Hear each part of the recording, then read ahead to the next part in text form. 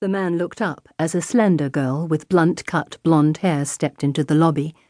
He lowered his newspaper to watch as she looked around, amusement flickering across her features, then headed for the reception desk. She was wearing jeans and a thin black top, carrying a soft tan leather tote and dragging a battered tan and olive carry-on behind her. "Awesome name," said the receptionist. "Is that Joules as in Tiffany?" "No, Joules, as in the unit of kinetic energy," the girl said. "No kidding." "Ah, yes, here we are," said the receptionist. "I'll have the bellboy bring in your luggage and send it to your room." "Oh, don't worry, this is all I've got." The dark man watched as the small, determined figure marched off towards the elevators. Olivia stared in consternation at the elevator doors, which seemed to be made of quilted stainless steel. As they were closing, a beautiful bellboy in a white t-shirt and shorts forced his arm between them and leapt into the elevator beside her, insisting on helping her take her luggage, despite the lack of it, to her room. The room was entirely white. White floor, white walls, white sheets, white desk, white armchair and footstool, white telescope pointing at a white Venetian blind. The charmingly shaggable, white-clad whippersnapper pulled up the blind, and the startling aquamarines and electric blues of Miami Beach burst into the room like a tiny, vivid oil painting in the center of a thick white frame. "Yes, it's like being in a hospital," she murmured. "Rather more comfortable, I hope, ma'am.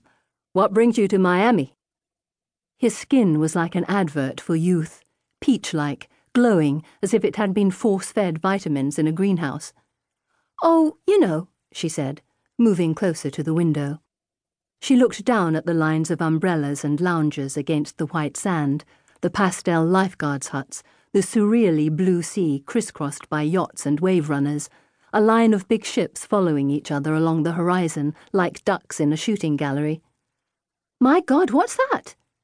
One of the ships was 3 times as big as the others, oddly big, like a pelican in the middle of the ducks.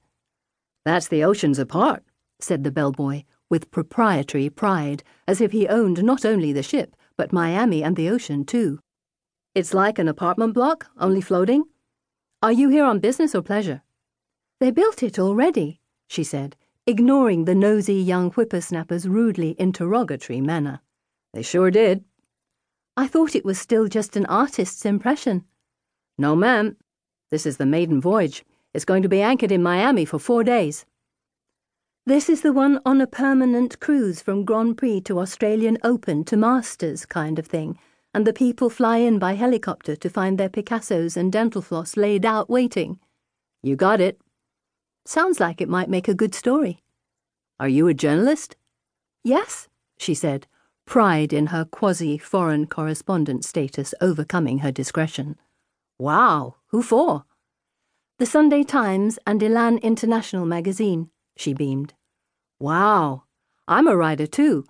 What are you writing about here?" "Oh, you know, this and that."